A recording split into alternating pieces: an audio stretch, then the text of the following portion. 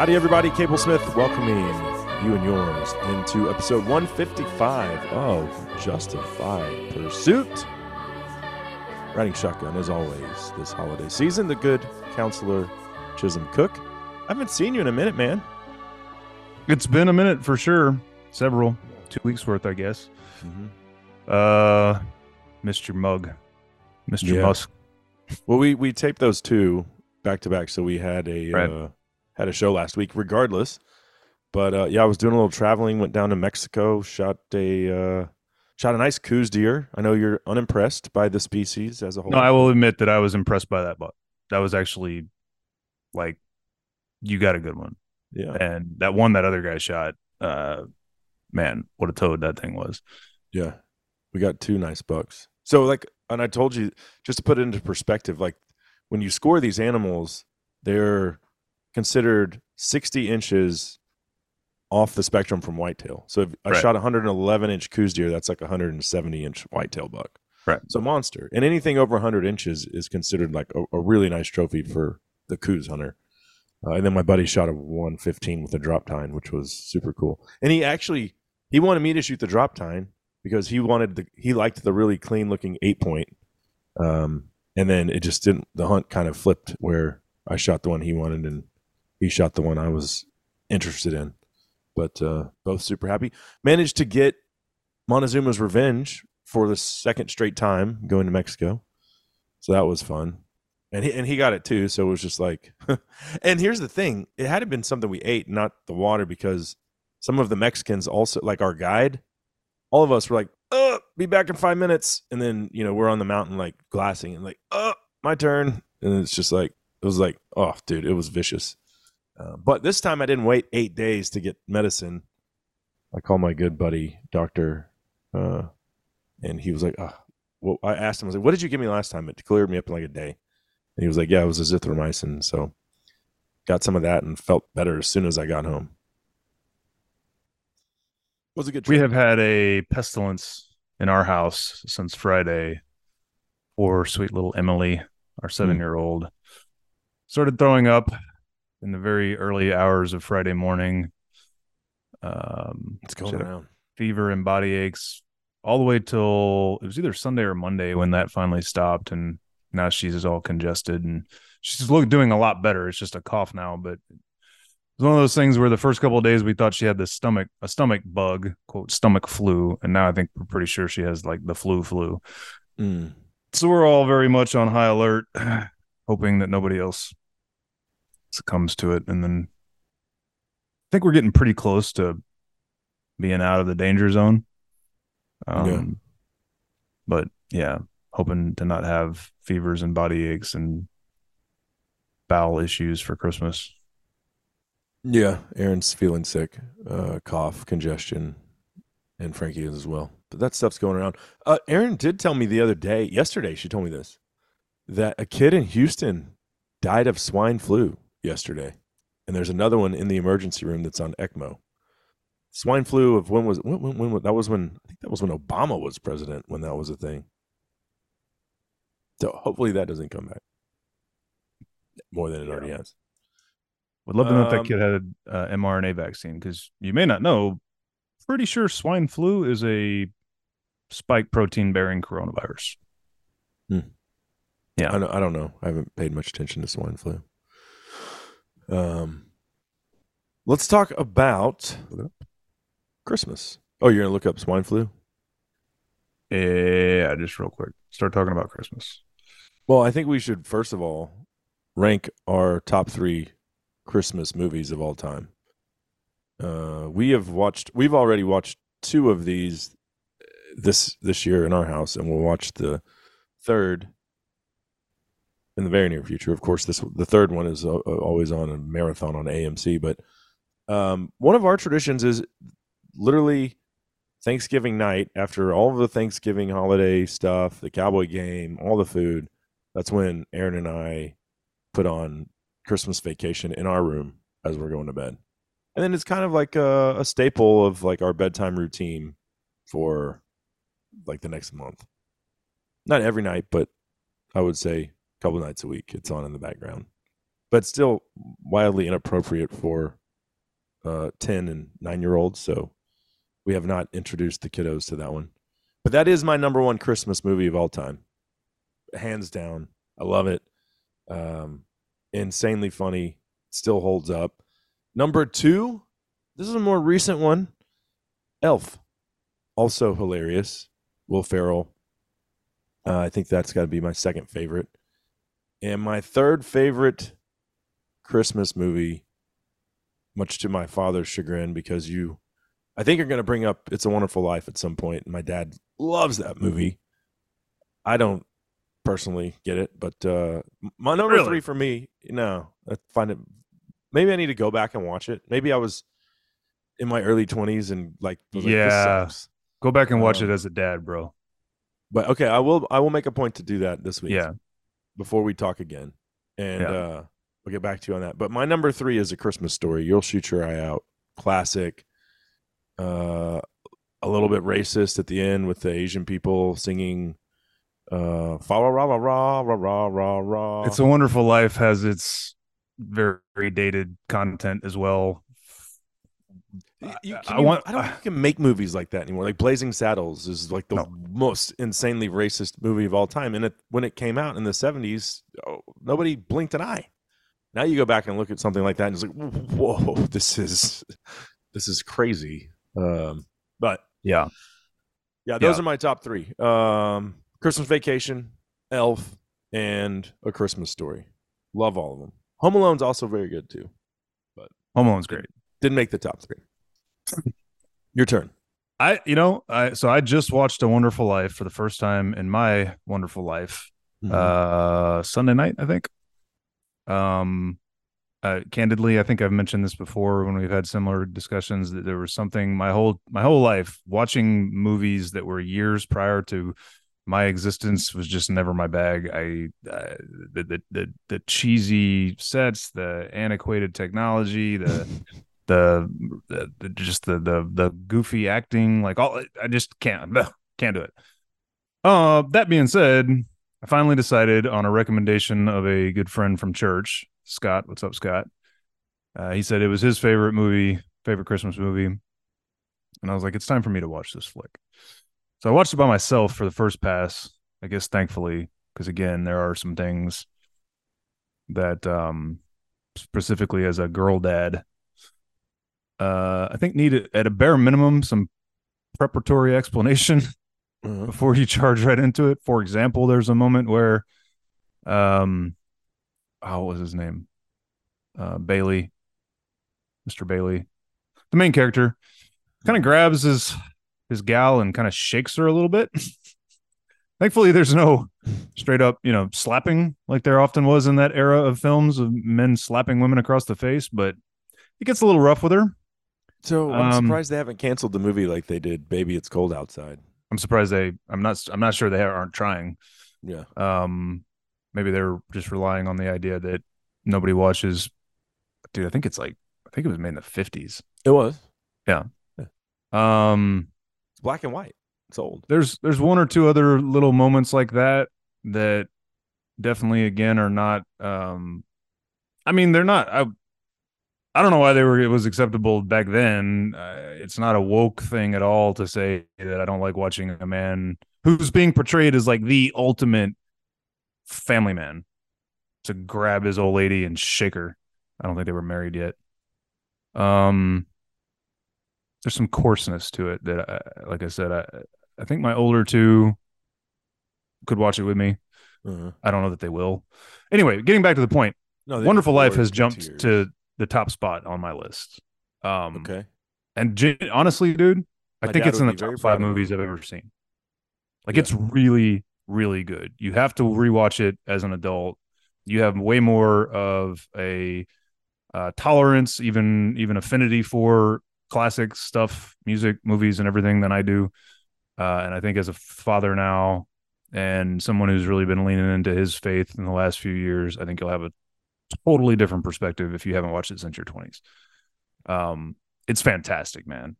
What's his name? James Stewart. Again, it's kind of over the top acting, but it's fantastic. He's awesome. All the characters are good. The story's amazing. For those who don't know, if you want a little primer who you've never seen it, not to give the whole farm away, but spoiler alert, I guess the movie starts with kids praying and like an image of like the universe, like space. And there are all these kids praying for their dad, and then it like zooms into what you can assume is like the center of the universe. And this celestial body starts talking to a little galaxy, and it's God talking to an angel named Joseph about it's time to help this guy, Mr. Bailey, George Bailey. And they call up I think he's like a class 2 angel or something like that. They call up another angel named Clarence to go help this man, and they replay the man's life for Clarence so Clarence can see all the circumstances that led to this moment of crisis where this man needs help. So it's funny because like to call it a Christmas, it's a really long movie, especially by old standards. It's like almost 2.5 hours.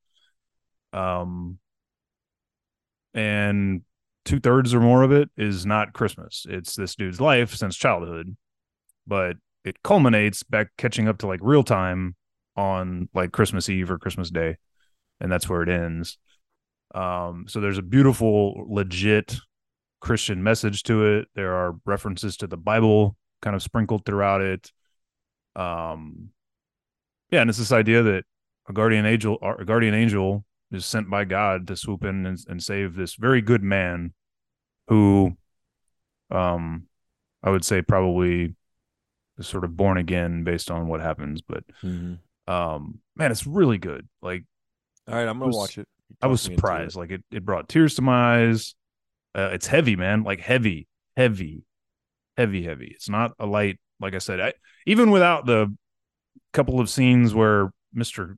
Bailey gets maybe a little physical with his old lady, the main plot is very heavy, and it's going to require, I think, some conversation with really like teenage, preteen at youngest type age kids. I wouldn't show it to like Sarah and Emily, my 7 and 9-year-olds, 9 and 7. But Riley and Charlotte, I think I could show it to. I know I could show it to, but we would need to talk about some of the stuff. But anyway, so that's your number one Christmas movie. Bumping Christmas Vacation to second. And then, Elf is funny, I guess. It is funny. Will Ferrell's a comedic genius, and that movie it's a masterpiece. It's awesome. It's hilarious. And it's not too inappropriate to show younger kids. So it's been a little while since I watched Elf start to finish. Is there a Christian message underlying it? I know at the end there's this beautiful like coming together of the community, that type of thing. No, but I wouldn't. Is Jesus Christ or the Bible referenced anywhere in that film? It's a pretty secular film. Right, then it's not on the list. I can't say yes or no, but I don't. It's not on the list. Can't be on my list if it doesn't talk about Jesus. So my third, which as we've talked about, second place, Christmas Vacation, That's does a weird start thing off to say though, because like Christmas Vacation is way more racy than Elf. But at least it opens with God, and I think there's some other references in it. Yeah. As we've detailed. Yeah. And then likewise, that puts Home Alone. 5 minutes later, Chevy Chase is flicking off the redneck. So, yeah. I mean, he's a sinner just like the rest of us, man. Yeah. At least they're honoring the actual reason for the season. Yeah. And Home Alone would be squarely then in third place, also having proper Christmas references. Speaking of old movies that I guess I need to go ahead and watch, it is certainly past time for me to check out A Christmas Story, because I've never watched that either. Oh my gosh. I know. Man. Okay. It's awesome. You're going to like it. I'm going to watch it. Yeah. All right, you watch that. I'll watch It's a Wonderful Life, and we'll get back. Perfect. Reconvene on those. It's a Wonderful Life is really, really good, man. I'm telling y'all, it's really like it's probably in my top 5 movies I've ever watched. It was good. Really good. Yeah, it's old. Yeah, it's dated. Yeah, there's some borderline aspects to it that aren't appropriate in modern society, but damn, it's a good movie, man. All right. I'm If you in. watch that film and don't feel something again, especially as a dad, then you have no heart and no soul. Also, we've watched basically if we're eating dinner at home, like we're just putting on a Christmas movie in the background right now, and the kids are like fully invested in and I'm just kind of watching it in the background. And last night I was making uh some stir fry or something, and they're watching Santa Claus with Tim Allen. Great It's movie. also good. Yeah. Yeah. And then 2 nights ago we did Home Alone 2. Still, that one's funny too. I don't know if they made a Home Alone 3, but Home Alone 2 isn't as good as the original, but it's pretty dang funny. The scene where he's chucking bricks and Yeah, keeps drilling Marv. right in the I don't remember noggin. where we went. It might have been a ski trip to New Mexico back in junior high, Oh, but we so were good. driving, staying in the cheapest, cinder block motels you can imagine. We were in a motel room when I was a kid. The first time I watched that, and I cry laughed every time he hit that dude Marv, and Marv's like, Harry, Harry. Dude. Yeah. Home Alone 2. Really? Very redundant, but still very funny. Yeah, yeah. All right. Well, there's a Christmas movie talk. We've got a ton to get into today, and I think we're gonna just go. Let me say, to... we need to switch gears because Top Gun 2 has been on like 4 times in the last 3 days in my house, and Christmas movies have been few and far between. So when we wrap this, I'm gonna go put a mandate down that it's nothing but Christmas until Christmas. Perfect. Yeah, that's excellent. And my kids are really into the Christmas spirit and music as well, and so I have a very diverse Christmas playlist on Spotify that is just like on repeat in the truck, in the house, wherever. It's and the girls really really are into it. One other thing, you know how we killed Santa Claus for Henry? right. Well, I got an update on that on my side. Go ahead. When I was out of town, Aaron sends me a text about the time I'm waking up to go hunting, because I was like Phoenix. What is that? I was Mountain Time, so I was an hour later. So we were getting ready to go out and start glassing, and I get this text. She's like, "I forgot to move the elf. But don't worry." Henry ran in here and said, "Mom, you forgot to move the elf. Should I move it?" She's like, "Yes, please." And he said later he told her it was so weird because that was the first time he ever touched the elf. Because that's taboo. Good job, Hank. Yeah. Way to step in and save the day. Yeah. So he's enjoying, I think, being in on the deal. And when we're watching these movies, and then the girl's like, "Dad, do you still believe in Santa?" And I'm like, "Of course." And then I casually wink over at him. And now I think he's adapted to it and is now he's at the grown up table now. Yeah, it's cool. Yeah. Update on the belief of Santa within our household. I said last time we talked about this, I wasn't sure where Emily was at. I was pretty sure the jig was up. So I was correct. She is aware.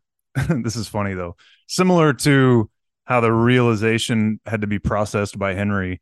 Yeah. Ash reminded me that so Emily was made aware sometime much earlier this year. Again, I would advise all parents listening, don't pull the Smith move of doing it after Thanksgiving, right? with Christmas 3 weeks out. She's aware that Mom is Santa, but asked questions like, "So, like, how do you get all the presents to everybody else?" So apparently, she really thought Mom was Santa. Taking care of gifts, like how do you make the gifts, these types of questions. And it's like she said, she asked her, it's like, "Sarah or Emily, do you really think that I make these gifts and that then I go to other people's houses on Christmas Eve and put gifts in their houses?" And she goes, "No." right Yeah. We buy the gifts. The funny part, I guess, is, and very topical in 2023, Mom gets to be Santa even though Dad pays for everything, right? So Emily thought it was hilarious to realize, so that makes Dad Mrs. Claus. Oh, yeah. She got a big kick out of that, and so did Ash. Ha, ha, ha. Mm-hmm. She explained something like, so is Dad like an elf? Does Dad make the gifts? No, we buy the gifts. Dad's like my helper and my support. And she goes, "Oh, so he's like Mrs. Claus." Yeah. Yeah. Uh-huh. Yeah, I have to say that Erin is definitely more of Santa because she buys all the gifts on Amazon, and I literally have the ones that I have to buy for personally, and I don't buy the kids. I mean, I bought Henry some. We're gonna go duck hunting, so I bought him some steel shot for his 410. Those are the kind of gifts I'm getting. Yeah. Practical. Yeah, I mean, to that point, like I make sure to get the girls a gift from me for their birthdays, but Hmm. it's fair that mom gets to claim the title of Santa Claus because she definitely does all the shopping. Mm-hmm. I'm not buying any specific gifts for anybody except mom, which by the Right. time this drops, she doesn't listen to it anymore anyway. But she's gonna get a new whip this week. A So whip. car. Remember that old I thought remember you were that talking about something the way you were looking, like something for the bedroom, like she's gonna whip you. no, we're not into that. Uh yeah, no, she's gonna get a new used Volvo. Actually, I'm really excited about it. It's gonna be Oh, nice. cool. Found I it didn't at know Volvo had one big enough for a family of six. yeah, they make a seven. Watch how loud I'm talking. They make a 7 seat. It's considered a mid-size SUV, but it's got three in the middle bench and like two in the back because they're not Mm-hmm. wide enough to have three in the back, right? Or you can get it in a 6 seat where it's like captain's chairs in the middle and then two in the back. Yeah, So right on. Cool. our good So friend Clay's brother Will is a manager and part owner of a Sewell Infinity dealership in North Houston, and he helped me work a deal with one of their sister lots up on a used lot in cue DFW. So the Beethoven in the background. I'm buying a used car, dude. It's a nice used car. It's a Right. used car. Okay. It's got 25,000 miles on it. Vivaldi's It's a then. 2021 model. It's 3 years old already. It'll be 4 years old by February. Want to go to Colorado? Let's take the Not Volvo to particularly. Colorado. Yeah. I know what you're getting Uh, at, but no, I don't care to go there right now. yeah, me neither. I'm kind of pissed because we already paid for our spring break ski trip. I'm like, I think this will be the last one to that cesspool. I So remember yeah, many, many years ago when they made some new rule about firearm carry. You said you'd never go there ever again. yeah, that was a proposal though. They didn't actually enact it. Oh, So, okay. I did say that though. Colorado yesterday. This is funny. They did two things that are completely moronic. They released wolves. That's a whole nother topic, but they let the general population with a ballot initiative decide the fate of their state's wildlife. So Karen and Chad up in Boulder, yeah, they are the ones that voted for wolf reintroduction. The good ranchers and outdoorsmen of the once great state of Colorado, not in favor of the wolves, buddy. But they're here. They Yep, actually, most of the elk hunters aren't either. no, Governor Polis opened up the cage yesterday in Pandora is out of the box. They have released the first 5 wolves into Colorado. And on the same day, they had a Supreme Court decision to prevent Trump from being allowed on their 2024 ballot. So by a 4-3 vote, they said Donald Trump, because of January 6th, that was the. Have you seen the stuff that's been released since we've talked about where the Capitol Police are just letting the people in? Like we've always said, like they were just let in. There's actual video of it that has only come out. I mean, the thing that makes me this is part of the gaslighting, man. There were videos available since yeah, January 7th of 2021, man. Like that's yeah. not new. What they have shown us is not even This is new. just footage from a Capitol surveillance Right. What was available 3 years ago cell was phones. cell phone footage, and yeah, I mean, we called them the walkabouters all the way back then, right? Video of people showing people just casually walking through the velvet ropes and behaving, right? There was a handful of How idiots. is it any different from what's been going on at the Capitol multiple times over the last month of people protesting, not being willing to leave when they're told to leave? I don't understand. The difference is they're conservative Trump voters. Oh, yeah, there it is. So Colorado said, no, Trump, you cannot be on our ballot. I believe that it will have to eventually go to the Supreme Court of the United States of America. It's got to. They're going to Yeah, have to so take the I pedos. was glancing at it before we jumped on, and I didn't really get a chance to look at it too thoroughly. But he has until January 4th to appeal. I assume that appeal then goes straight to the Supreme Court since it was a Colorado Supreme Court decision. I think it's likely that uh, I I'm speculating It's a completely. federal office, right? So we have state Yeah, laws but and states, statutes. but the Constitution delegates the election process to the states. So I have a little bit of a hard time imagining that Roberts, um, who would it be? Roberts, Kavanaugh, and what's the new lady? Not the new Yeah. lady, but the one that Trump appointed. That's supposed, the three that are supposed to be conservatives, two of whom were appointed by Trump. Um, damn, what's her name? The Catholic lady with like 12 I know who you're kids. talking about, but I don't remember her Yeah, name either. I have a feeling that they'll vote with the leftists to say it's a state matter and the state has ruled, and he'll be off the ballot. He's not going to win Colorado anyway, but it's a terrible, terrible precedent. In fact, a friend of mine, fellow lawyer, texted me something from the application formerly known as Twitter. Coney Barrett is her name. Yes, thank you, Amy Coney Barrett. Where was that at? Where'd he go? There it is. The president of El Salvador, Nayib Bukele, that's a sketchy last name, says that the United States has lost its ability to lecture any other country about, quote, democracy after the Colorado Supreme Court has disqualified Donald Trump. So we're getting chastised by As we should. I mean, look developing nations. who our president is. Anybody, the whole world's been laughing at us since we elected Biden. Well, dude, I mean, none of it should be surprising. The left is full of these beautiful contradictions and double thinks where it's like, in the name of saving democracy, we have to take away the most popular, conservative in the country. In the name of democracy, you don't get to vote for this man. Sounds more like communism, where you don't get to vote for who you want to, because there is no vote. Yeah. If you ask the guys at No Agenda, they've been rigging elections for 40-something years. So we're just now aware of it. Well, now, but this one is way more blatant. Like a state has said you can't be on our ballot. Yeah, I mean, I don't know that it's any more blatant than bringing him up in 4 different courts on 80 whatever charges of violating laws that they violate every. He didn't even. I'll reiterate that I'm at the point with Trump where 2-3 years ago. I know what you're gonna say. Like, you didn't want Trump, and now we have to vote for him. like yeah, right. Because of what you've done.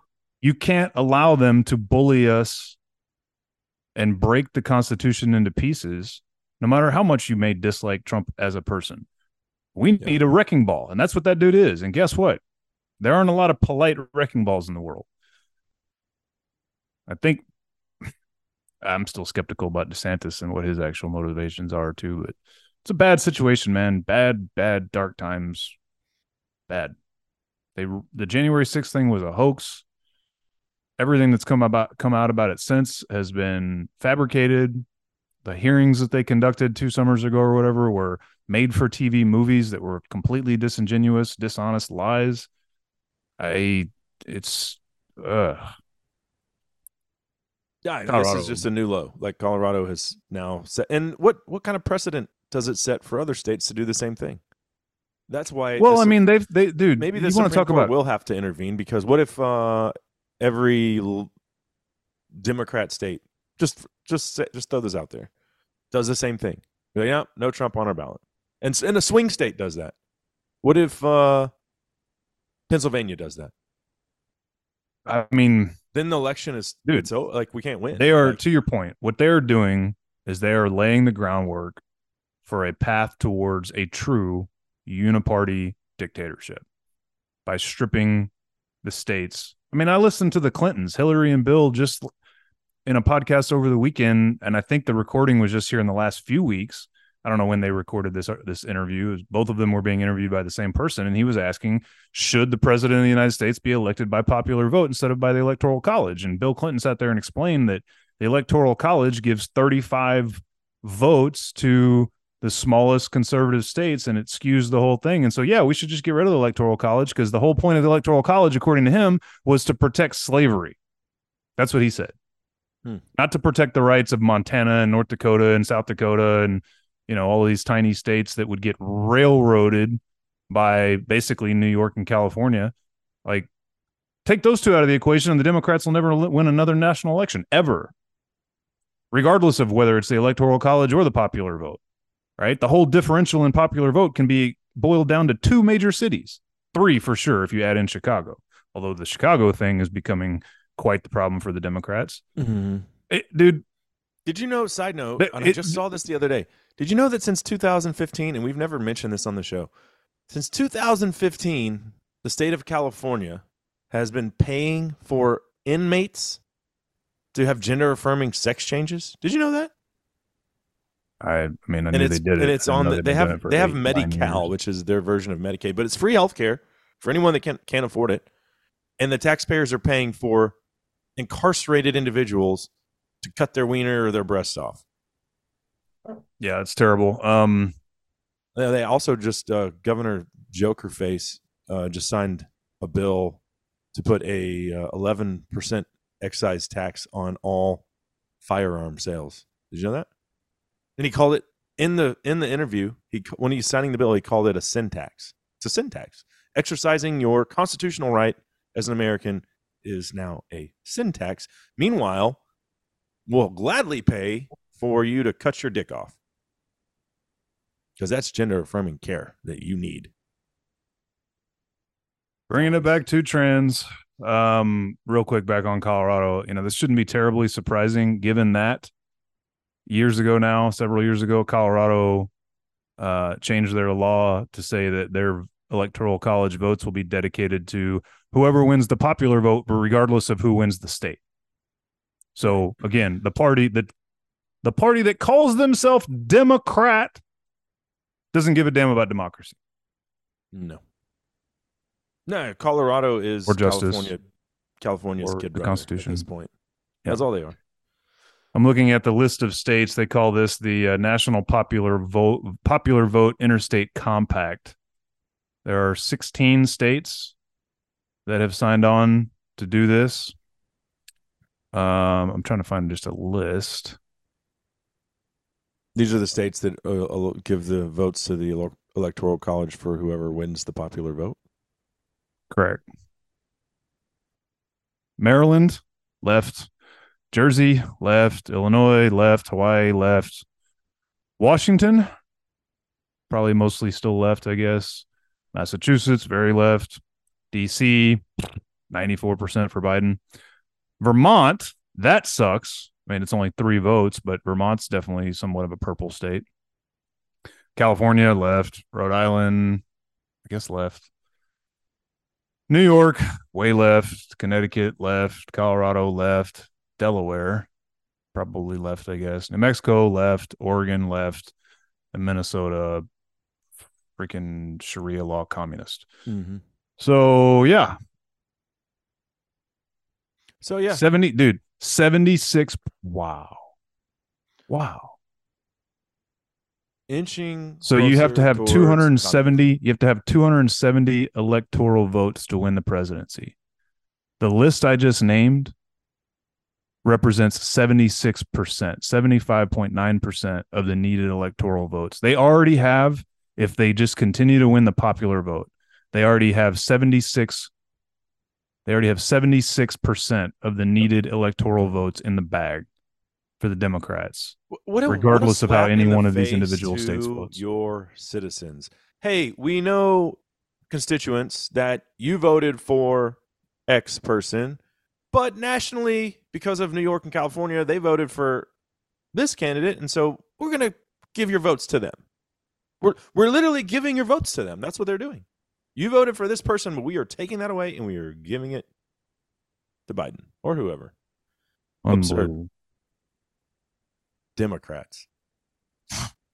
Let's go The to. governor of Hawaii tried to veto it, and the legislature of Hawaii overrode that. This was all the way back in '08. The earliest of this was April of 2007. Republican, quote unquote, Republican Governor Rod Blagojevich, that what were those Cabbage Patch doll looking goofball from Illinois, who was supposed to be a Republican, who Trump later pardoned for his ridiculous crimes of selling a Senate seat, because they had a senator pass or whatever, and that means the governor gets to appoint the senator. And so he literally was on tape talking about how this is worth money and he's going to sell the seat. That guy signed it in 2008. Unbelievable. Unbelievable. Let's get real gay and go to the Vatican, where the woke Pope has decided to bless same-sex marriages. So that's not exactly what he did, but that's in the works. I never thought the Catholic Church would do that. Oh, that's the tip of the iceberg, bro. So I'm not sure that I've talked about it much on the show, but I've sort of taken a bit of a crash course over this last 3 years into Catholicism, into Catholic catechesis. It's a fancy word. Doctrine and Dogma, etc. I have several podcasts that I listen to that are hosted by what they're now calling Catholic trads. These are the guys the FBI is surveilling, which, by the way, that's on the list too. Mm-hmm. But Catholics who believe in like Catholic stuff. There's a whole movement in the United States to go back to what they call the traditional Latin Mass, like the old school Mass that would be conducted in Latin. And it's a growing movement in the United States. We're the only country nobody speaks Latin. That's dumb. I know my brother's kids, they go to a private school and they're learning Latin. And I'm like, that's pretty stupid and worthless. Learn Spanish. It'll get you somewhere in life. It's most certainly not stupid, nor is it worthless unless you're pursuing a degree in theology. You should study Spanish too, but it's the basis of our entire language, of all basically Western languages. It's the basis of the legal profession. It's the basis of the medical profession. It is not a waste of time to know and understand Latin. Most modern day Western philosophy was put down in Latin. It's not a waste of time, but more importantly, we'll have to agree to the reason that these people like things you could be spending your time on learning. The reason that these people still speak. The reason these people like the Latin Mass is because of the ancient nature of it, because of the ritual of it, because of the symbolism of it, but also because it keeps them tied to traditional Catholic values. And there was something in the 60s or 70s. And it was actually a cop out, bro. Like, you can stay tied to traditional values if you want to stay tied to those values. You don't have to go to a mass in a language that no one speaks anymore to do that. That's absurd. Pope John Paul II, back in the 60s or 70s, conducted, I think, one of these synods or whatever, where they came up with the Second Vatican Council. And that's when they transitioned away from the traditional Latin Mass into the modern masses. And it was the beginning of the liberalization of the Catholic Church. This is a pendulum swing back the other direction to try to reroute Catholicism and Catholic stuff. It's not stupid. It's necessary. I don't know that it's specifically necessary to attend a Catholic, Latin Mass to maintain Catholicism, but it was the turning point away from traditional. Dude, okay, for example, like this other thing they did with Vatican II, is what the trads call it, Vatican II, the Second Vatican Council, was they got rid of like the traditional altar. They got rid of the traditional cathedral aesthetics and moved to basically like modern megachurch style churches, right? They stripped Catholicism of everything that made Catholicism ancient and beautiful and symbolic. One of the things that they did in doing so was getting rid of the Latin Mass.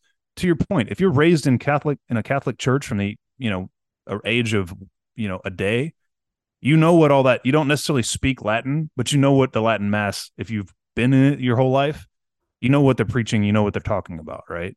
Right. Is it great for somebody like you or I who wants to convert to Catholicism to walk in at 42 or 43 years old into a traditional Catholic Mass and have a clue what the hell's going on? No. But do you have a real clue what's going on if you walk into one doing spoken in English when they're getting up and getting down and other? No, you still have to learn it all, right? Mm-hmm. The point is, they look at it as a connection to the ancient roots of the faith, while the whole faith is trying to move to basically a secularized. I agree with you, but if no one in the audience, in the congregation, can understand what they're saying, that's you don't get a lot of value out of that. Where's the message? Like you're just going there, and it's yes, there's the holy sacraments and traditions, but like I want to know what the pastor is saying to me. I And don't if I don't know. speak So the here's language, something I don't know, and I should look up. I don't know if like the sermon, which I think they call the homily in yeah, Catholicism, right? Like when the pastor gives his like main 20-minute message, I don't know that that's taught in Latin, in a traditional Latin mass. It I went to probably Catholic varies. high school 25 years ago, and they had things they said in Latin, but the pastor, to your point, Right.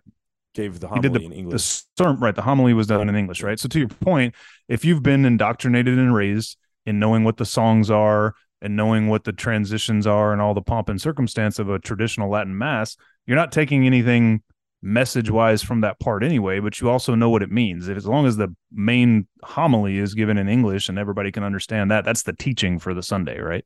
Right. So anyway, Okay. all that being said, there are these trad Catholics, right? Traditional Catholics who are furious. They've been screaming from the top of the rooftops since Francis became Pope. I like these That Catholics. I mean, okay, first of all, they when John Paul II died, the first guy they brought in, who they named Benedict, uh, who the German guy, he was like a old school conservative Catholic. He was putting in letters that there's a movement afoot within the Vatican, and it's called something called the Saint Gallen Mafia. But there was this group. The main guy was a guy named Bishop Martini. I think he's still alive. There was a whole group of leftist Europeans from the UK, from a lot of them from Germany. Lots of good ideas always coming out of Germany.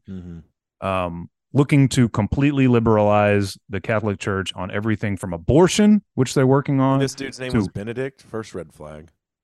Benedict was the conservative that took over after John Paul II, who then resigned while he was still alive, which had never happened in the history of 2,000 years of the Catholic Church, that gave rise to this leftist psycho Pope Francis, who's the Pope now, who's making all these changes. Then Benedict lived for 10 more years and continued to fight back against this stuff. Why he gave up the throne, I don't, it's like can't figure out if he was partly in on it or wanted to. I don't know, but there's some of these trad Catholics who say that the new pope's not even the real pope because the first pope, last pope, didn't die. Anyway, man, it's a real mess. We talked a little bit about it. Conspiracy theories a step further. The old John Paul, that pope, they're saying he's still alive. Like, dude was ancient. No. Benedict came after JP the second, right? All right. Benedict resigned while still alive and lived for 10 years. They're saying he's until still alive. Okay. No, they're saying that you can't have a new pope with the old pope still alive. He was still alive for 10 years. He died like 2 years ago. Benedict did. Last year, maybe not even 2 years ago yet. Benedict was a German guy with World War II roots. Francis is the Argentinian guy who's a complete wild ass leftist. No, I don't remember. He was the Benedict. hand selected. I'll tell you. He was the hand selected successor by these guys, the St. Gallen Mafia. I started listening to this book called The St. Gallen Mafia about. So we this like guy the Martini. St. Gallen Mafia. No, we like bad guys. Bad guys. Okay. They're leftists, every one of them, that want abortion okayed, that bring in. Dude, this Pope has been bringing a guy in who wrote the book Population Bomb in the 70s, claiming that we were overpopulating the world and had to reduce the population by 90%. That guy has had multiple audiences at the Vatican in the last 5 years. I'm way out of this the new loop Pope. on This new Pope held something called. He had so in like Central and South America, there are these Catholic churches that blend like ancient, like Mayan and Aztec, like pagan rites into Catholicism. Yeah, hard stuff that the Roman Catholic Church since forever would abhor and used to burn people at the stake for and shit like that. Marriage. Exactly. They had a deal at the Vatican called the Celebration of like Pachamama or something like that, which is this Central American like witch doctor stuff. Like they're bringing paganism into the church formally as well as informally through, again, abortion, gay stuff, blah blah blah blah blah. What they just did, so they just completed in October a synod. A synod is where the church, all the bishops from all over the world meet. And they talk about what direction the Catholic Church needs to go. This is the second one under Pope Francis. And in every one, they have conversations about like making women deacons and making women priests, right? Which is against Catholic tradition and against the teachings of Paul. And yet you go to a church where it's allowed. We have a lady pastor, and her position is women's pastor, women's ministry pastor. You know, I was going to say, so I got a little confused there in the chronology of the Pope. So it was JP, then Benedict, and then the woke Pope. But I was going to say the reason why you didn't hear about Benedict is because he wasn't doing any of this dumb stuff. Right. Like, he was actually doing his job. More than that, he was fighting against it. So in his 10 years or whatever he was Pope, he raised up traditional conservative bishops. He also like changed up the hiring practice, like the ordination practices, like who gets into Catholic seminary, and brought a bunch of traditionalists into like the priest level of Catholicism. But then when he resigned, this St. Gallen Mafia group was able to tap their guy. So check this out. According to this book, when Benedict was up for election, they had like 3 rounds. Remember, they do the white smoke or the black smoke until a new pope is selected, then it goes to white or whatever. Yeah. There were like 3 or 4 rounds of election nominations and elections after JP II died, right? And it got pared down to, so this dude Martini, I think, was one of the ones trying to get the position, but he wasn't going to win because there weren't enough liberal, lefty, demonic bishops in the Catholic Church at the time. But they had a big enough block where, so there was Benedict and another dude that was more conservative than Benedict that were in the final like 2 or 3. And the St. Gallen Mafia group, they conspired to vote with the faction that wanted Benedict to get Benedict elected because they considered him less conservative than the other dude that was set up to potentially win if they allowed the stalemate to continue and to pick these guys off one by one, right? I don't know how all that translates into Benedict resigning, but to your point, things were all quiet on the Catholic front until they got their chosen guy, the St. Gallen Mafia's chosen guy, in this guy Francis. So he's had 2 of these synods in addition to the Pachamama, pagan rites going on in the church. And he's been talking about, again, raising up women, destigmatizing abortion, providing Catholic rights and blessings and whatnot to people who have had abortions, to people who have had divorces, and now to gay people. And what happens is they have a synod and they have all these conversations, and they come out of the synod with these extraordinarily generic documents that say like, oh, we didn't make a change, but we're kind of still talking about it. This one guy I listened to who's got a law degree and a philosophy degree, brilliant cat, trad Catholic. He said he calls it weaponized ambiguity. This Pope, and this is a leftist, I mean, this is like straight back to Karl Marx, right?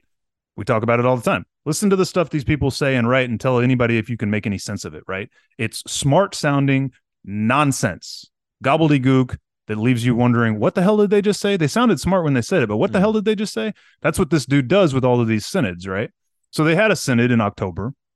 And interestingly, like they have like the initial synod this year, and then next year they'll have like basically this is like, we're going to talk about a bunch of stuff for the next year.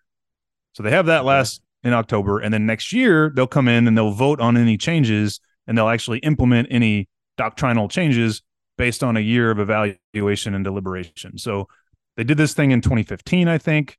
They made some minor changes, but they forecast that they were talking about big major changes. They did it again this year where they talked about all the stuff that they didn't change in 2015, plus some other bad stuff, and they punted it all until next year.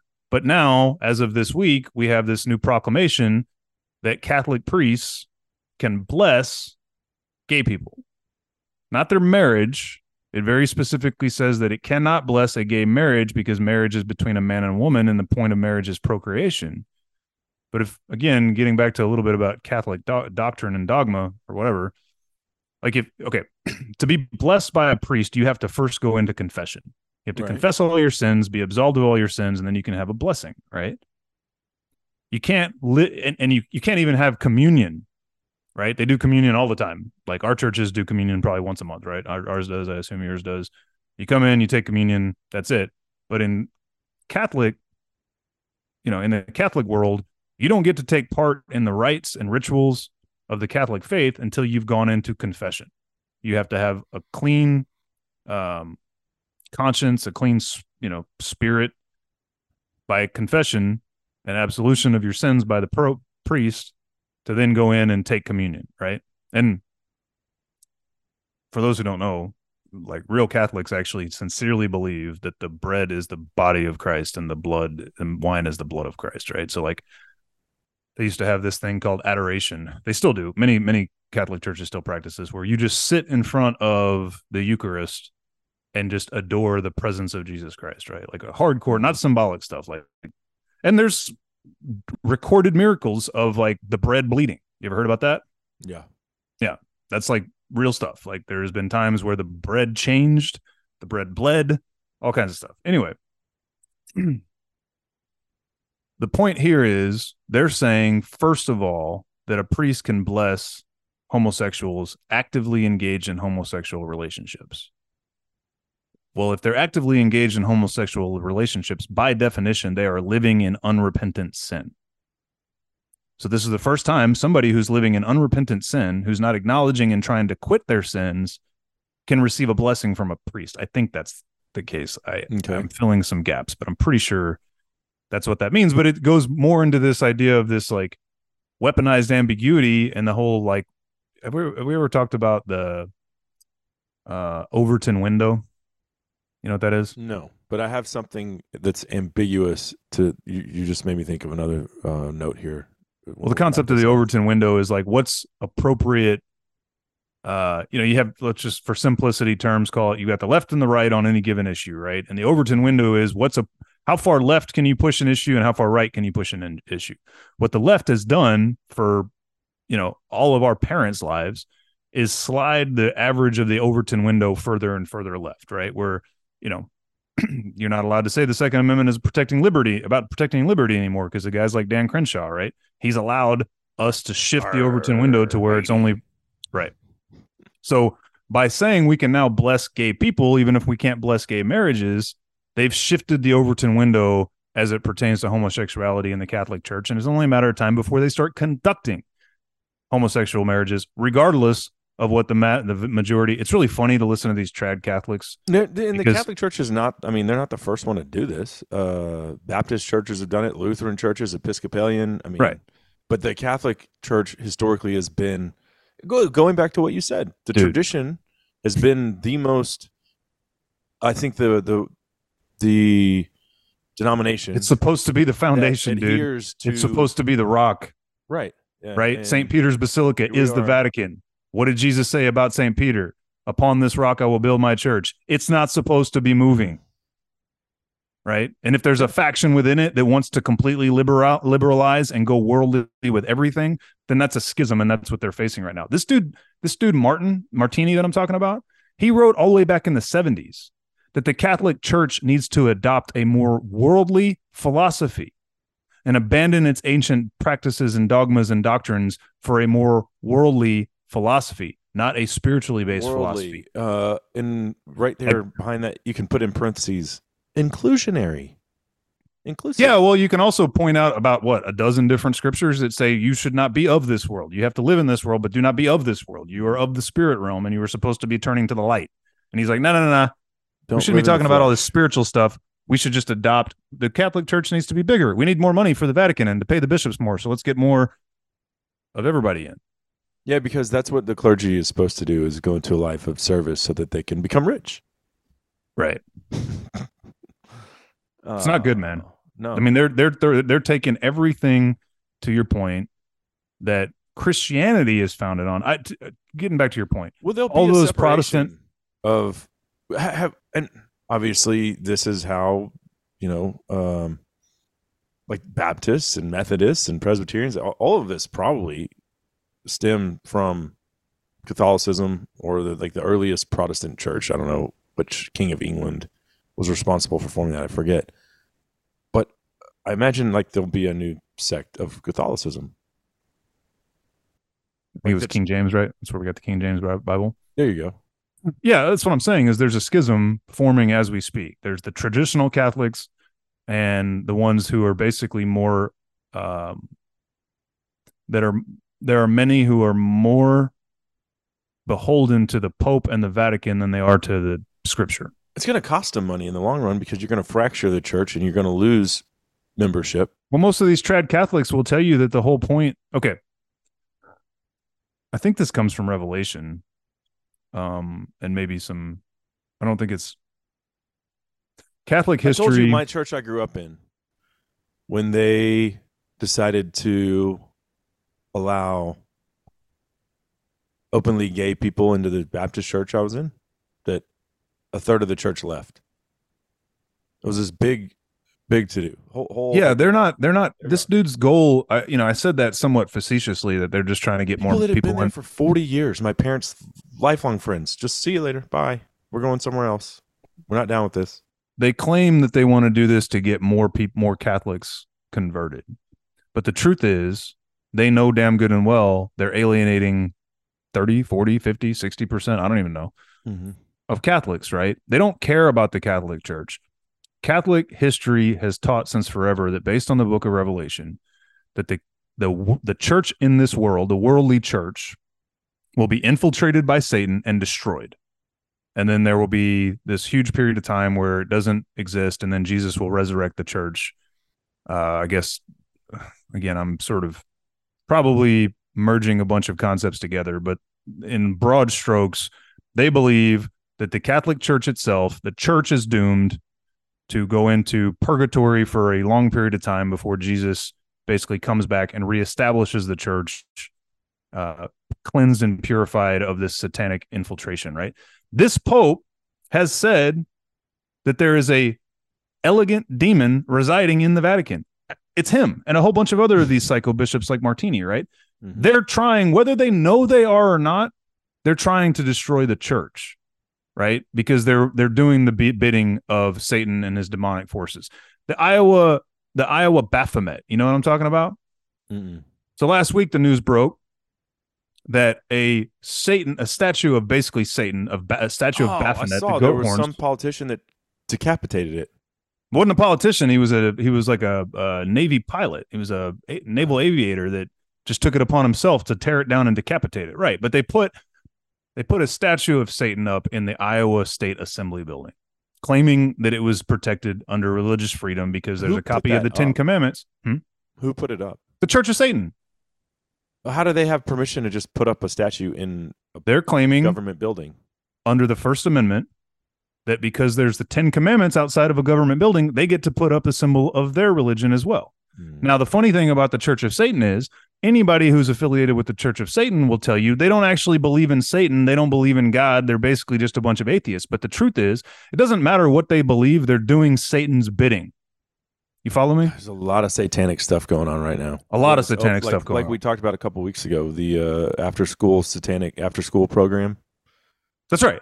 All of those people would claim that they're basically just mocking faith, right? It's all just a joke. They're not really into Satan. Other than the satanic doctrines of do as thou wilt, they believe you should just be able to do whatever you want. There are no rules. There's no cosmic order. There's no truth. There's no like fundamental universal human truths. There's just what you feel and what you believe and what you experience. And so you should be able to do what you want, right? But regardless of whether they actually pretend to worship Satan, they do worship Satan because there's a vacuum in their soul where Christ and God, the creator, is supposed to be worshipped. So even if they're doing so mockingly, it doesn't really matter what their intentions are. Their actions are what matter, and they are worshiping Satan. Same thing with this St. Gallen mafia within the Catholic Church. It doesn't matter if they think that they're going to get more souls saved by liberalizing the Catholic Church. What they're actually doing, to your point earlier, is destroying it and creating a schism that's going to bust apart in our lifetime. Oh, there's no doubt. It's bad. It's all bad. As you keep calling them, the trad Catholics are not. They're my homies. They have to be livid. Like, I don't know. You said it was The Rock, and going back to what I was trying to get at earlier, it's like the most rigid of Christian religion is the Catholic Church. It's supposed to be impenetrable, and the woke Pope has taken an Uzi and just shot it full of holes. So, and he will continue to do more. These trad Catholics point out how every time this Pope and his minions do one of these things, all of these, what they call Pope splainers, come out of the woodworks to say, no, no, no, it's not what you say it is. No, no, no, and that's that whole idea of the Overton window. It's the whole idea of the frog in the boiling pot, right? This dude with his weaponized ambiguity, he pushes the envelope a little bit, then he backs away. He pushes it a little bit further, then he backs away. He pushes it a little bit further, then he backs away. And so all the people in the Catholic, in the Catholic Church writ large globally, who are beholden to the Vatican and the Pope being what they call the vicar of Christ, like basically Christ incarnate when he's fully dressed and he's sitting on the throne, they say he's basically a conduit for Jesus's spirit, right? Right. So they say, well, he's infallible because he's actually speaking on behalf of Jesus Christ himself. He's infallible, right? So they're willing to follow this guy and let the temperature on the boiling water be jacked up another degree and jacked up another degree. And then they claim that the trad Catholics are just like, Chicken Little screaming that the sky is falling. Meanwhile, something like yesterday or 2 days or 3 days ago or whatever it was. It's like the Democrats saying that we're bigots and, racist or homophobic because we have a problem with transgendering children. Like, it's the same thing. Right. It's just shifting the whole conversation. No, we just want to protect kids. No. You're a bigot. You're a homophobe. It's shifting the whole conversation further and further left, and they push it as far as they can, and they back off a little bit, and they push it a little farther, and they back off a little bit. And anyway, the point just is that for this minority within the Catholic Church of trads, which is growing rapidly, and pretty much anybody who's converting to Catholicism these days is converting into a more traditional, parish, but they claim that this isn't happening while it's happening before their eyes. And then every time he actually does change something, they have to figure out how to spin it and how to sort through the cognitive dissonance doublethink of what they said 2 weeks ago versus what they now have to say today, because he's doing the things that trad Catholics have been trying to say he's been doing for 8 years. He's just doing it 1 degree at a time, where before you look up and there's going to be a gay marriage being conducted in the Vatican. No. We told you in 2020 about Hunter's laptop. No. Right. Yeah.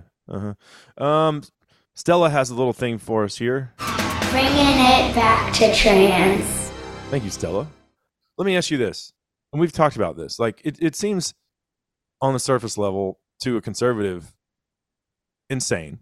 But to the liberal mind, it's perfectly normal for a grown man to want to dress up in women's provocative clothing and read to elementary school students, right? Totally normal. And we've been saying there's something wrong with someone that wants to do that. They're probably a pedophile. And I'm just going to say that there's this dude, Kendall Stevens, arrested in Philly after raping 2 boys under the age of 13. Kendall Stevens, is a male who identifies as a woman and has worked together with DA Larry Krasner and others to craft LGBTQ plus policies. Just arrested for raping 2 boys. But no, they're not pedos. Perfectly normal behavior. Yeah, I heard Joe Rogan on Joe the other day had another comedian who we've talked about on, the guy that got fired from SNL, who does the awesome Trump impression, talking about how bad it is that good old regular gays get lumped in with like this assumption by my sister-in-laws, dude. Trying to tell them. You need to distance from that, because you and I, more so me, like, I don't care. And I know that pisses Mickey off. Like, some of our listeners probably, well, you should care. Well, yeah, I mean, but there's this family dynamic where if I put my foot down and say, no, I care, like, we'll be estranged from part of my family. I just, it's not worth it for me. It's not worth it. But to absolutely destroy my wife's side of the family. So I choose to say I don't care, and I really don't care, and I've come to grips with it. Like, God, that's up to you. You don't care, or you don't speak about it. It doesn't matter to me. They're wonderful people. I'm blessed to have them in my life, in my family.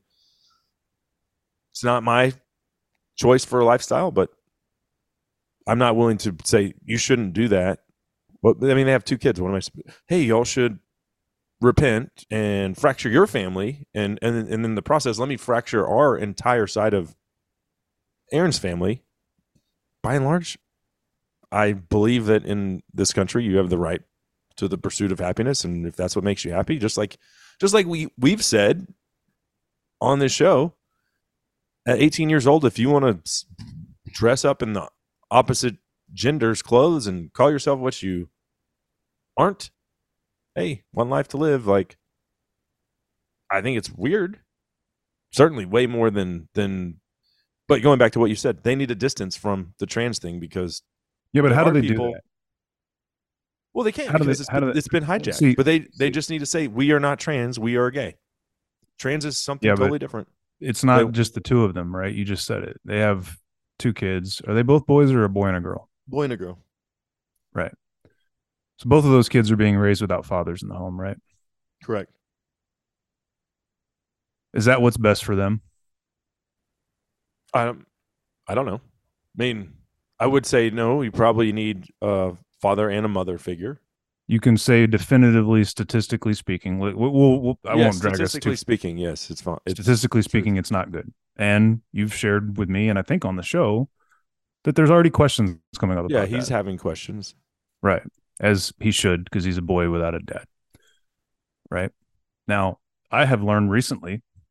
Okay, so everybody knows that the rates of poverty and crime among children raised in 2-parent male and female households are like negligible compared to particularly boys being raised by single mothers, right? Mm-hmm. If a dad's in the home, generally speaking, even if he's a shitty dad, as long as he's there, boys are going to be okay. Girls are less likely to get on the pole, right? That's statistically a fact. Did you know?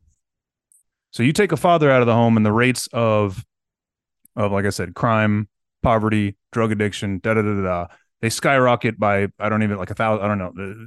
It's astronomical how much more likely a child raised by a single mother is to end up in a life of crime and depravity. Did you know that the statistics do not change if there's no mother in the home?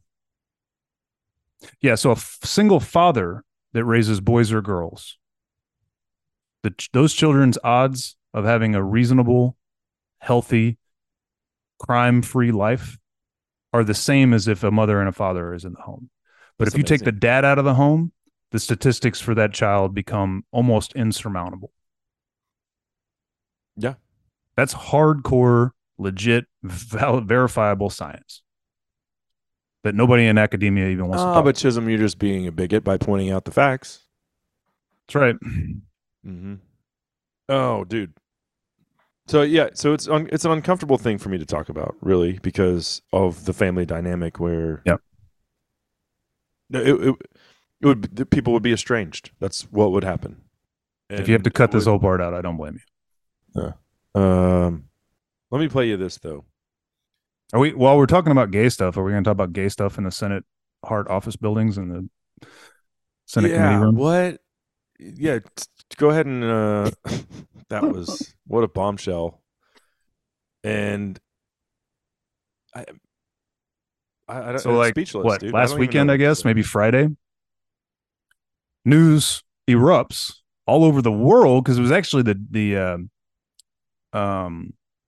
not the Daily Wire, the Daily is it the Telegraph, the UK. It was a UK the Daily Mail, the UK Daily Mail published a video that they found online of a young Senate staffer taking it in the butt in a Senate committee room. Now, something I feel like clarifying for people, when you listen to right-leaning podcast hosts right now, you're going to hear a lot of people saying in the Senate chambers or in the Capitol building. This didn't happen in the Capitol building. I was a Senate committee intern when I was in law school back in 2006. There are 3 Senate office buildings where the senators have their offices, where the organized committees have their offices, and where hearings are generally conducted. So this happened in the Hart Senate office building, not in the Capitol, but it's across the street from the Capitol. That's taking it Like, what? Why would you video that and put it online? Like, how? Yeah, he let the That's dude the that was most- giving it to him video it. Apparently, That's he the was most wearing nothing but a mind-blowing. jock strap. The video is available as we speak. You can watch this dude No, don't watch this. I'm never going to watch Don't it. I don't watch watch stuff this. like that. But this dude, Ugh. the dude that posted the video is the one on all fours in nothing but a jock strap, taking it from behind from a dude. While that dude is wearing some kind of like GoPro on his head. He published it. The Daily Mail found it. The Daily Mail made it viral, actually putting a link on their news site to this basically gay porn that was happening inside of the same Senate committee room where Justice Sotomayor went through her confirmation hearing, and multiple other justices as well. It's like a very sort of there's lots of different committee rooms, but this one gets a lot of high profile stuff going down. Not that it freaking matters. Like, why is there gay sex happening in the Senate office building anywhere, let alone in the committee room, right? So this dude publishes it. It goes viral. And he releases a statement, I think, over the weekend. He said basically it wasn't him blaming. at first. Hmm? He said it wasn't him at first. Yeah, well, then he had to cop to it because it was on his own accounts where it was originally posted. And he tried to blame homophobia for why anybody would possibly care that he took it in the butt in a Senate office building. He's since been fired, or he's, in fact, they wouldn't even say he got fired. They just said he no longer works there. Right. Interestingly, the senator, whose name is escaping me at the moment, but the senator who this guy worked for was one who multiple times in reference to January 6th referred to Capitol Hill and all of the congressional, spaces as sacred spaces that were defiled by those people. Then his Senate staffer took it in the butt in one of those sacred spaces. Ha ha ha. He no longer works there. The funniest part to me is this guy has some other very lurid, inappropriate content out on the web. One where he's bent over, I think naked, pointing his ass at the camera. Again, this guy posted this stuff to the internet, then tried to somehow claim it was private. But in the other video, which predated the sex act, gay sex act, he posted it and said, "I'm waiting for you, Lindsey Graham." Wow. Whew. I can go ahead and check that one off the list. Greg, Senate gay sex, Lady G. Done. Unless you got any more thoughts on it. I have a. Remember when we played the tranny who was really starting to explore the Quran? Yeah. Here's a new one for you. This one it comes from the streets of London, I believe. So why was it important for you to come to the protest today? I came with Queers for Palestine. I'm a trans, non-binary person. I believe we're not free until everyone's free. Queer liberation, queer people live in Palestine. There's pinkwashing going on, and people are trying to tell queer people that they can't be part of what's going on in Palestine, and I just want to be here for queer Palestinians and for every Palestinians, because what's happening is just... There aren't any queer Palestinians because they all got thrown off buildings. Yes, which is where you are going to go if you go to Palestine. Her hair is dyed pink and blue. Pink washing. No way. There's a term, right? What does that mean? I don't know. What's pink washing? Does that mean anti-gay stuff or anti-trans or no? Trans is pink and blue. I don't know. So these people are so uneducated; they don't even know what they're supporting. It's a symbol for international ignorance. Don't even know what they're supporting. A Seattle student failed a quiz for answering only women can get pregnant in school. Did you know that? Failed. F for you. Oh. Yeah. I saw Joe Rogan posted that. The quiz claimed that it was also false that all men have penises. Meanwhile, Oklahoma, the great state of Oklahoma, this comes from the Office of the President from the University of Oklahoma. Today, Oklahoma's governor signed an executive order eliminating offices of diversity, equity, and inclusion at all public higher education institutions in Oklahoma, including our own.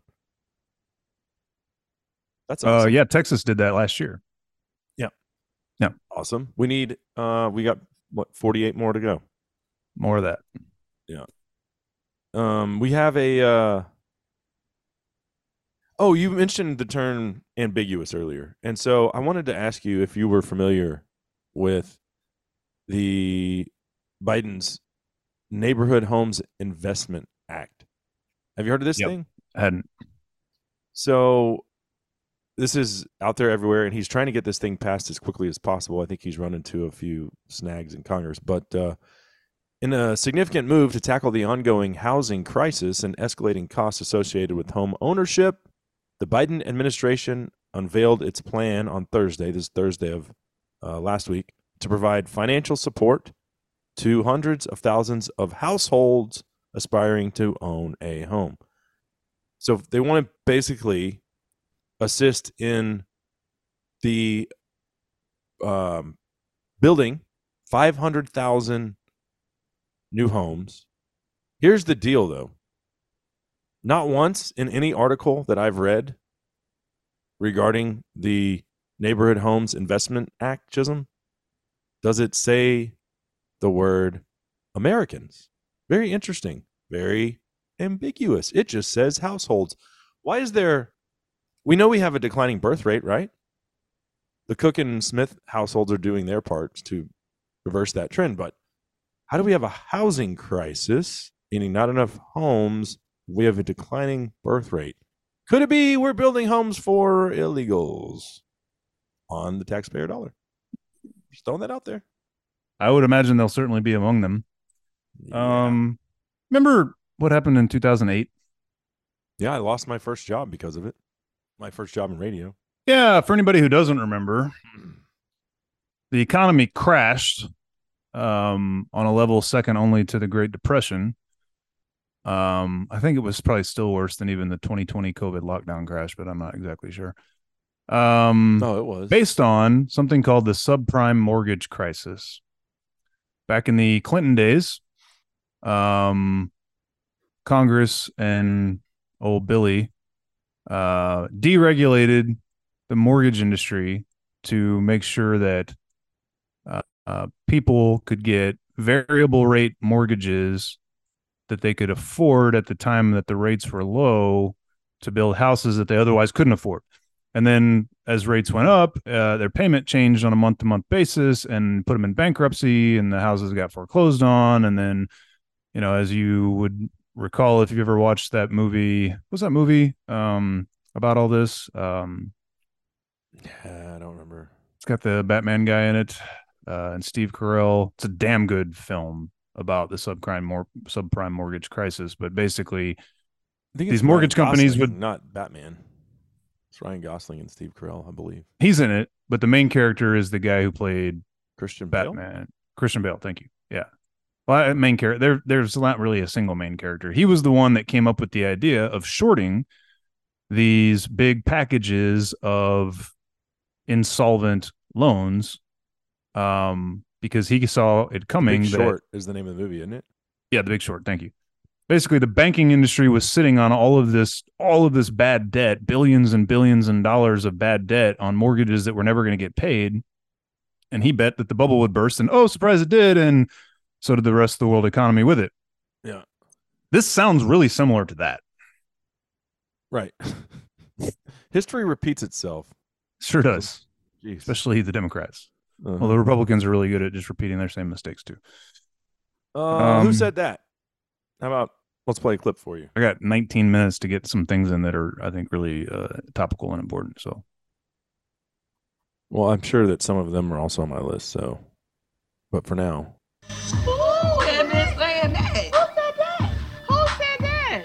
the issue is not just how we respond in the city of Chicago. It's the fact that we have a governor, an elected official in the state of Texas that is placing families on buses without shoes, cold, wet, tired, hungry, afraid, traumatized. And then they come to the city of Chicago where we have homelessness, we have mental health clinics that have been shut down and closed. You have people who are seeking employment. You have sanctuary city status. The governor of Texas needs to take a look in the mirror of the chaos that he is causing for this country. It's Abbott's fault. This is not just a Chicago dynamic. He is attacking our country. That's Orwellian doublespeak. You know why he's saying that? That's that cat that's the mayor of Chicago, Brandon Johnson. Yeah. Johnson, yeah. Mm-hmm. He's saying that because if he did what New York City Mayor, what's that cat's name? Governor Adams. Herschel. I'm not sure. Yeah, mayor of New York City is Adams. Yeah. Something Mayor Adams. Yeah. What he said was Joe Biden needs to fix this immigration crisis, and the next thing you know, he was being investigated for an alleged sexual assault that happened supposedly in 1996. So this dude they shouldn't have changed the statute of limitations in New York to go after Trump, or he'd be fine. The last day, remember we talked about this. They gave a 1 year in New York. They barred the statute of limitations, told it for 1 year, beginning in November of 21, if I remember correctly. That very, very night, the first case filed was against Trump. Anybody who ever claims to have been sexually assaulted to bring a civil lawsuit against their assaulter, and the very first such filing was that lady, E. Jean Carroll, suing Donald Trump for something she claimed happened also in the late 90s in a department store dressing room, which is hilarious, despite her long history of making public media statements about how rape is sexy with Anderson Cooper of CNN. Set all that aside, that was the very first day at 12:01 a.m. that law went into effect. This lawsuit against poor Governor Adams, or Mayor Adams in New York City, was filed on the very last day that tolling period I never knew was in that. effect. A couple of last day, last hours of the law being there. Oh, of course. Just so happens to be like 6 weeks after he started bitching about Biden's immigration policies being a problem in New York. So give it credit to Mayor Johnson here. He's at least smart enough to pay attention to what's going on, and he realizes I better blame the Republicans because if I blame the Democrats for what's going on, some skeleton that maybe doesn't even exist is going to be fabricated. Like when he says he's attacking America. Whoa, bud. The head of your political party has attacked this country by not maintaining any semblance of a border since he took office. So right. Well, and there's also the undeniable fact that every single busload of migrants, immigrants, illegal immigrants that has been sent to New York, Chicago, wherever, from the state of Texas, all of them have been asked, where would you like to go? And they've said, I'd like to go to Chicago. And Governor Abbott has arranged with the receiving cities and states that call themselves sanctuary cities, which his does, to receive those people. You know why he's having to talk about it? Because Chicagoans are pissed. Right. In particular, Black Chicagoans are pissed, real pissed. And there is an uprising going on in the city of Chicago that should give all of us some hope. He's an asshat of the highest order. All of the people of Chicago see right through his bullshit. They're literally banging down the doors of City Hall saying, revoke this sanctuary city bullshit. Stop what you're doing. And he's blaming it on the state of Texas. Yeah. Well, you know what?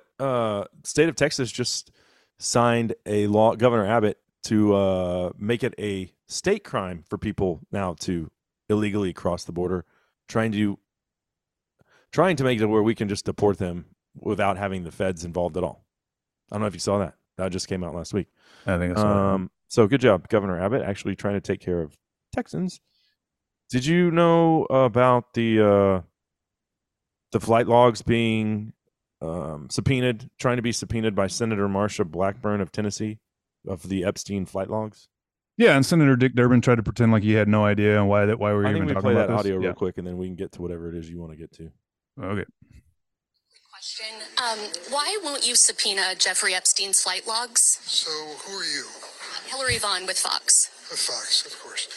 Fox, of course. I don't know anything about his flight logs. But why won't you subpoena them? Why don't you want to know? I don't know the issue. I know who Epstein was, but I certainly don't know anything about the issue. Well, he was charged with sex trafficking, so why don't you want to know who was utilizing his private plane? Never been raised by anyone.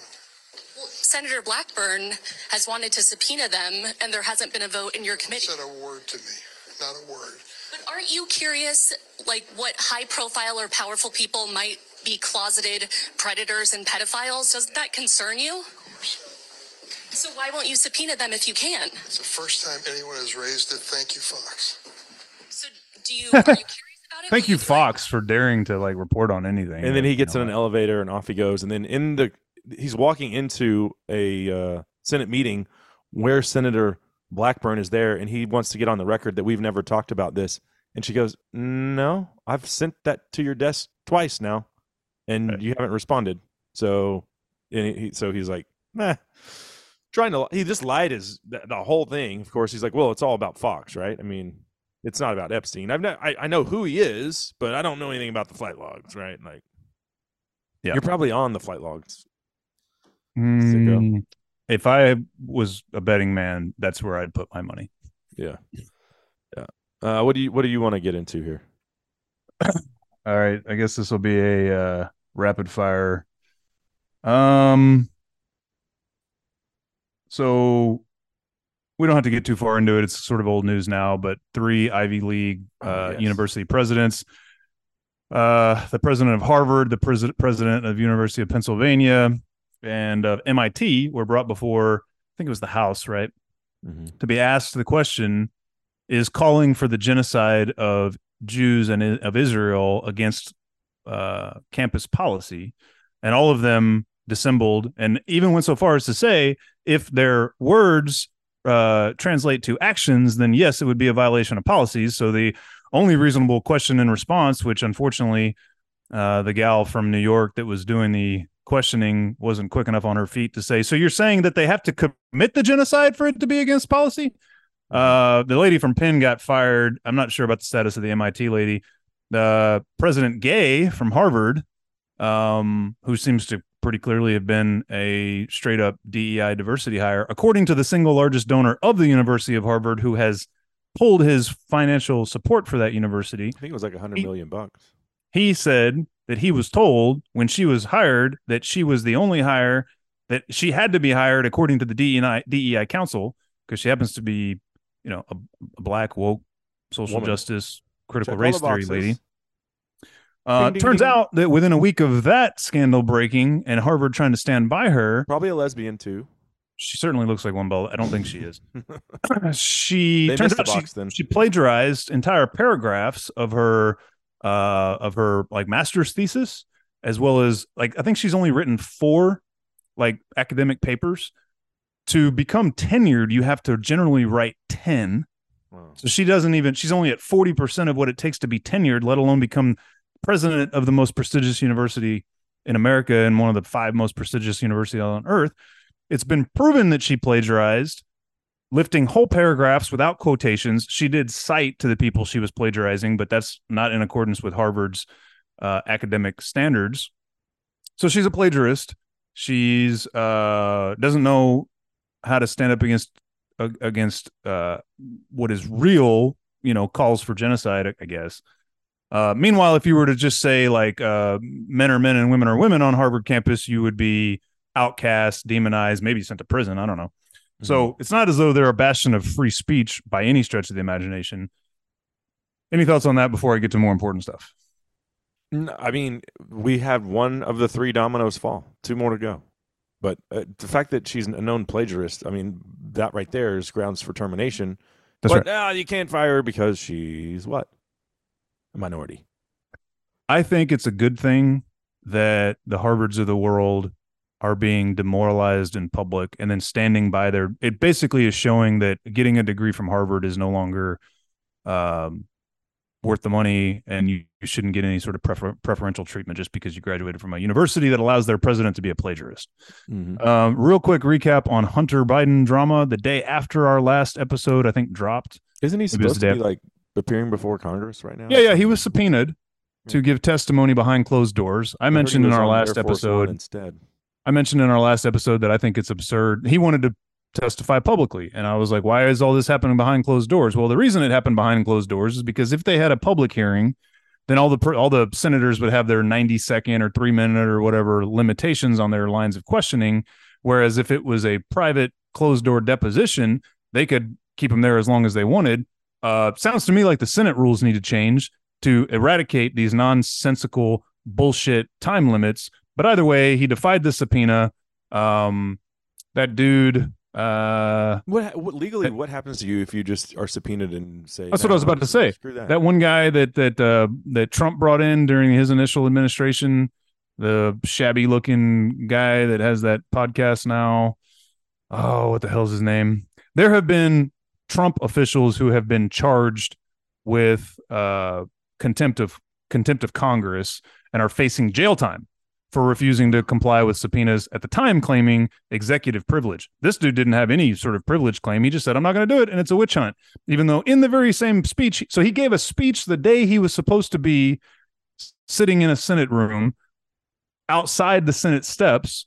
He gave a talk to reporters saying, I'm here to testify publicly. This is a big witch hunt. Yeah, I took a bunch of money from China. It's got nothing to do with my dad, blah, blah, blah, blah, blah.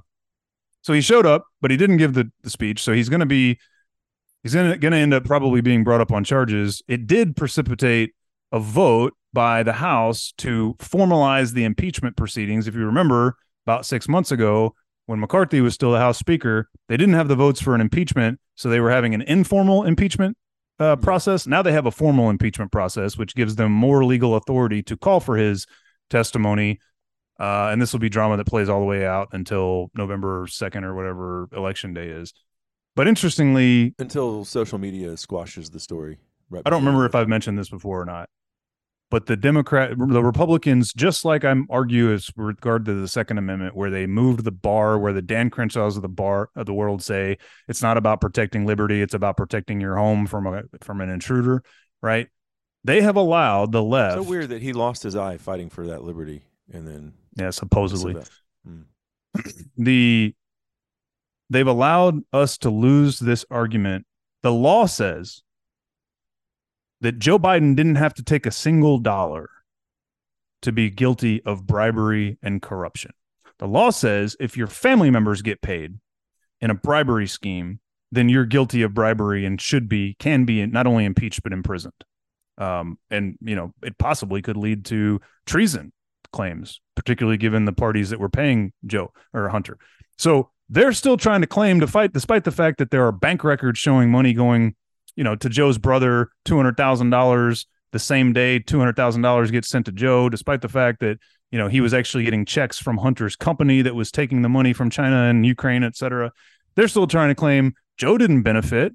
This was a loan repayment, blah, blah, blah, blah, blah. Oh, yeah. They don't have big figure $500,000 payments necessarily that I've been made aware of. It doesn't freaking matter, dude. Joe Biden admitted to doing favors for Burisma while his son was being paid by Burisma. That is bribery. Doesn't have to, not a single dollar ever has to make it into Joe Biden's account. Played the audio of the phone call. It exists about the big guy. But my point is, like, the Democrats have said it doesn't matter what Hunter and Jim Biden were up to and who was paying them, as long as no money went to Joe. That's not how the law's written. Right. The laws makes it abundantly clear. This is the biggest flex of all time for the president's son to just be like, F you, I've been subpoenaed, I don't care. Marjorie Taylor Greene is about to bring Eric Swalwell, the guy that was having sex with a Chinese spy, up on some kind of charges in the House because he apparently aided and abetted Hunter's refusal to comply with a subpoena. I'm really rapid firing now. You got any thoughts on that? It's hardly shocking from Eric Swalwell. Yeah. So last week, in between our last episode and today, Congress reauthorized warrantless surveillance of American citizens by the FBI through the FISA courts. They made a lot of noise about how they weren't going to do it anymore because the FBI has become corrupt and they are using. So this is where they can monitor. Really let down here by the Republican Party, but huge. When this first came around after 9/11, it was W who implemented the biggest surveillance of Americans of all time. Right.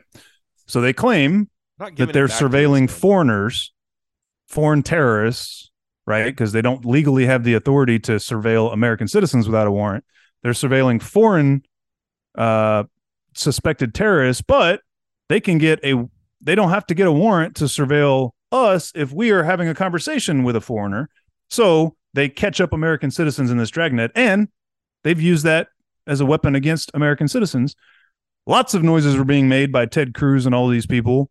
The guy from Tennessee, that's the hardcore libertarian, in the House of Representatives. All these people were claiming they weren't going to renew it, and then they tied it to defense spending, of course, like they always do. And the long and short of it is only 76 out of, I think, 219 Republicans in the House of Representatives voted against this crap. And the bill passed. And as far as I know, Joe's already signed it. So now we will continue with the American surveillance state through 2025 because Republicans don't have any balls. Yeah. Oh. Yep.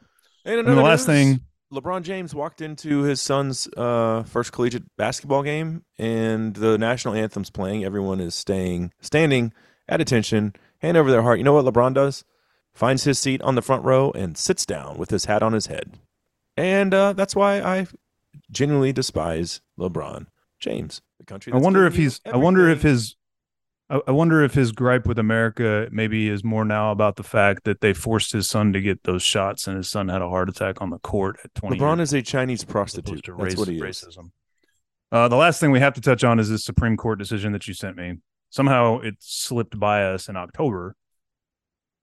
So the states of Missouri and Arkansas had brought suit against the Biden administration for censorship through the tech industry of information on everything from Hunter Biden's laptop to COVID lies, COVID vaccines.